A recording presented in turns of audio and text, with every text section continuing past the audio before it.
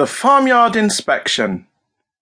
The inspectors visited the farm once a year, and their arrival always filled Farmer Jeff with fear. They always looked for everything that was wrong, and everyone was so glad when they had gone.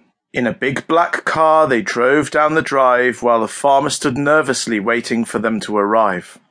Farmer Jeff greeted them as they got out of the car and asked them if they had come very far. He tried to make small talk about how brightly the sun shone, so one of them replied, "Good day, shall we get on?"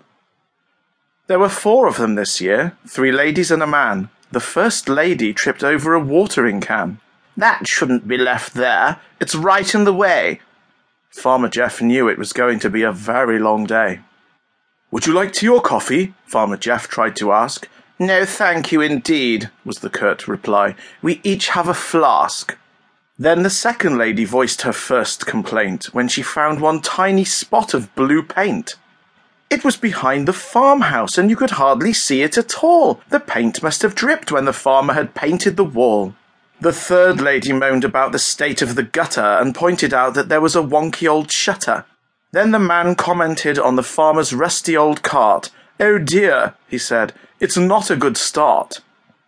And so it went on all through the day, and the farmer just wished they'd all go away. Round and round the farm they toured, and the man scribbled away on his shiny clipboard.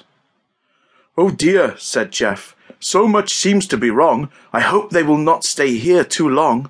They found something wrong with this and something wrong with that. They thought the cows were too skinny and the pigs were too fat. They said that the roses were flowering too late. They moaned about a splinter on the farmyard gate."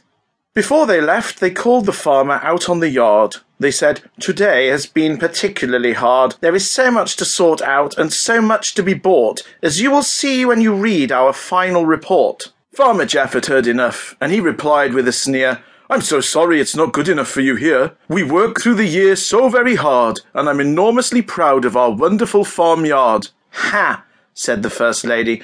"It doesn't matter what you say. Our report is written at the end of the day." As she took off her wellies and put on her right shoe, she slipped over in a big pile of Shebden's poo.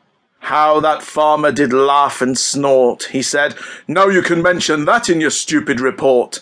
He went into the farmhouse and shut the door, and his laughing could be heard as she got up off the floor. The farmer watched the big black car drive away, and he roared with laughter for the rest of the day.